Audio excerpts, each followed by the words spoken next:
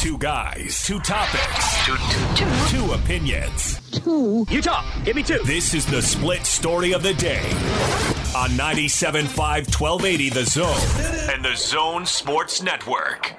I'm still in shock. This summer is going to look a little different because obviously I'm hurt. So definitely trying to rehab first. So I'm ready for next season. And I don't know. I don't know what the hell I'm going to be doing next week. I'd probably be sitting here mad as hell watching the games and doing whatever. But this hurts more than last year because we were up again and lost, again. And this is going to eat at me for a long time watching the Clippers and the Suns play in the conference finals, and even watching the finals. Had an incredible regular season, made so many pushes, and we continued to fight. But man, this is going to eat at me when I go to the grocery store. I'm gonna be thinking about this. You know what I mean? This is wow. I don't know if that puts it in perspective for you, Richard, but. Donovan Mitchell, after the Jazz were eliminated by the Clippers, they lost 131-119 Friday night. An incredibly, I get it, Gordon. You and I were chatting about this before the show started. I get why the fan base is grumpy. We'll talk a lot about what happened, but I certainly understand why the fan base is grumpy. That is one heck of a way to lose not only a basketball game, but to lose a series. I've seen a lot of back and forth on this, Jake. Fans being very angry and kind of yelling for this and that and the other, and others saying you're not being reasonable, blah, blah, blah, blah, back and forth. But the point you just made is important because these Jazz fans have invested a lot into their team, and I understand that the team itself has invested a lot in the team, but they're really disappointed because the expectations were so high for this team. The indications were really positive, and then you start the series by winning 2 straight games, and then you drop 4 straight? After last year complaining about losing 3 straight and how much you had learned from that, and then you go out and lose 4 straight? That's a difficult thing for fans to absorb. It is. And what do you want to dive into the game itself? I figure that's probably the best place to start. Your pleasure, whatever you want to do. Up 25, Gordon. 22 at the half, and then to have that disappear by the end of the third quarter. Yeah, Donovan hit that 3-pointer. They're up 25, and then. That is really something. Mm-hmm. Now, the difference between the first half and the second half, and this seems like a pretty obvious take to me, but you never know, was stops. They could not get a stop. Now, the offense wasn't exactly humming. They had, 47 points.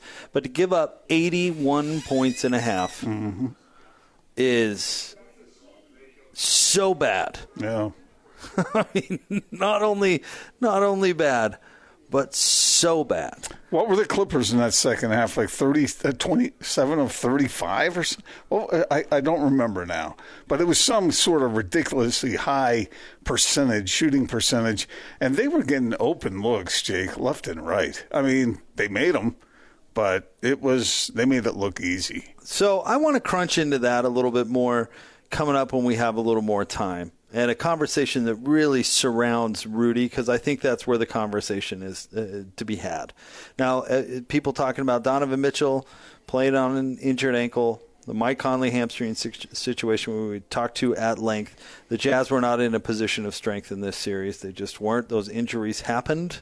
So for the folks out there going, well, don't make excuses. Well, those are 2 of the Jazz 3 All-Stars, so that's pretty important. What did Mike Conley had, how many turnovers was it? Was it 6 or 8? Let's see here. He had 6 in 26 minutes. I mean, that's a lot. Very uncharacteristic. Yeah.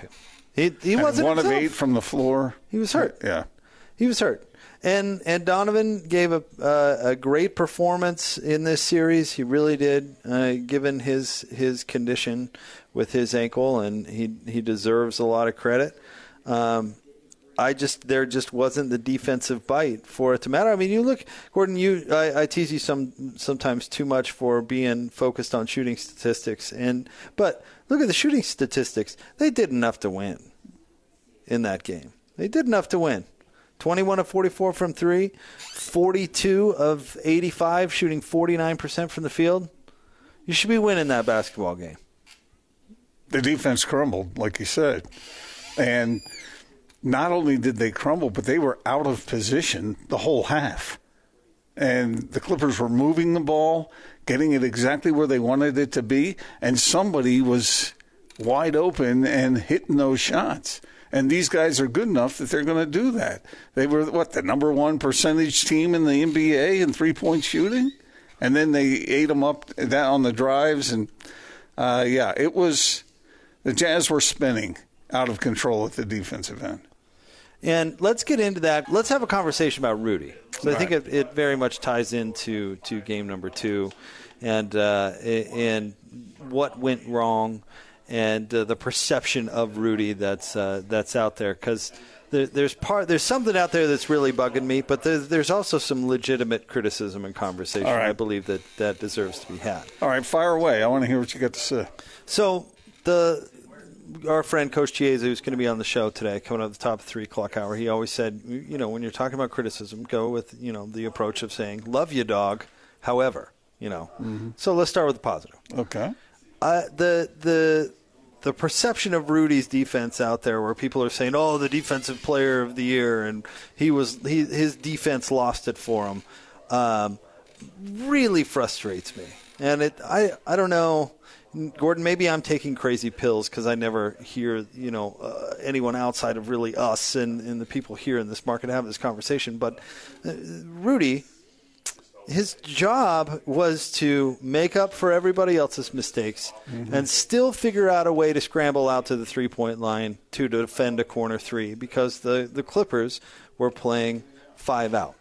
And Rudy's guy was standing in the corner. So Rudy does that for most of the series whenever possible. Some superhuman efforts on Rudy's part because that was the game plan. The game plan was for Rudy to take away the dunks but somehow figure out a way to defend his own guy because the Jazz could not stay in front of everybody on the Clippers. And so all of a sudden Rudy's job is to prop up the entire team defensively. The other team takes advantage of the fact that the Jazz can't stay in front of their guys, and then all of a sudden that's Rudy's fault? That really... Jake, you've hit the core right there. And it's remarkable to me how many people miss that. That if Rudy were concentrating on guarding one man, I think he would do just fine. But he's covering everybody. Yeah. The 2 shots that teams love in the NBA, the three-pointer and at the rim. And Rudy's dancing around trying to make up for everybody else's mistakes because they can't stay in front of their man. Right. They can't stay between their man and the basket. And so Rudy is rotating over. And so when his man is over in the corner and he gets the pass and Rudy has to sort of lunge out there to try and get to him and he doesn't get there in time, you want to blame Rudy for that? Is that what folks want to do? And on top of that, he took that spill early in the game. And he got hurt. That was a brutal fall. And I'm not in the business of making excuses for people, but Rudy is one hell of a defender. And for people to be saying, Rudy Gobert is obsolete in the modern league, and it's not true. No, it's not true. And it bugs me because it feels like gaslighting almost for people to have that conversation. And it truly has bothered me all day today because I'm hearing it everywhere and people doubting Rudy Gobert. And, if you want to know the difference between the first half and the second half, in the first half, Rudy was getting out to Terrence Mann because he is a superhuman. He takes that spill. In the second half, he has trouble doing it. And we should be surprised. I'm more bothered that there was an adjustment to help Rudy more. Rotate somebody else over there to get a hand in Terrence Mann's face. Buy Rudy a little more time to get out to the perimeter. I don't know. That's nitpicking at this point. But to blame Rudy and say that it is his fault that the Jazz surrendered 81 points in the second half is ridiculous. And Terrence Mann had the game of his life because he's nothing but shooting wide open threes because Rudy had to make the decision, am I going to let Paul George dunk it in our face or am I going to try and stop it at the rim and then see how it goes from there? Yeah. And people out there have the gall to say it's Rudy's fault. No, it's not. Yeah. No, it's not. Not at all.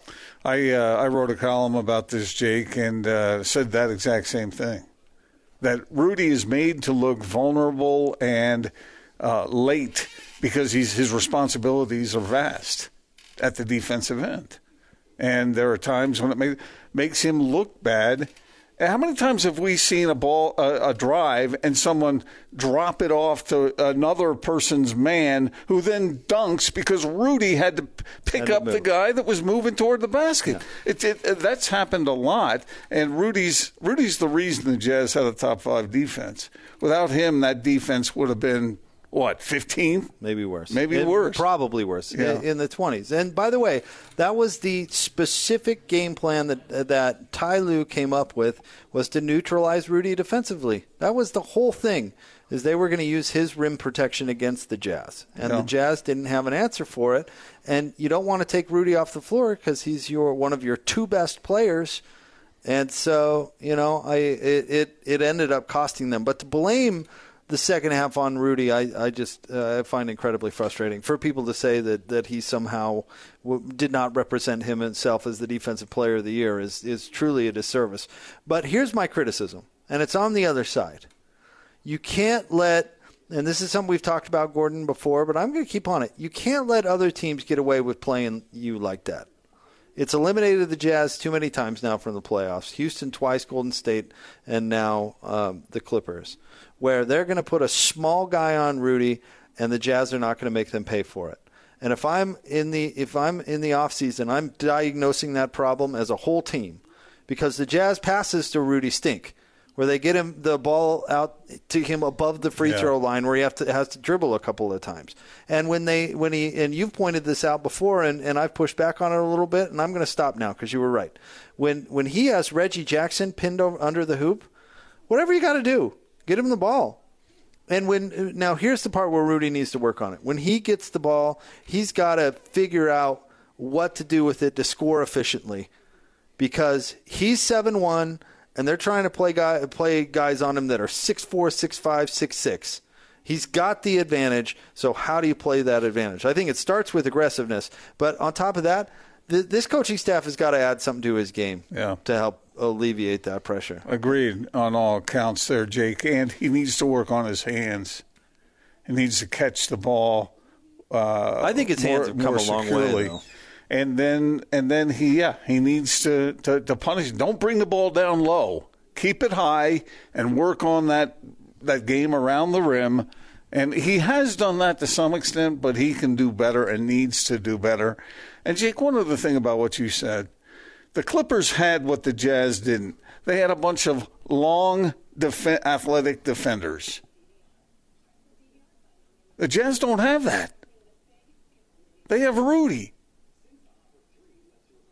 You've brought up the point that Donovan Mitchell, as well as he played, that he needs to work on his defense.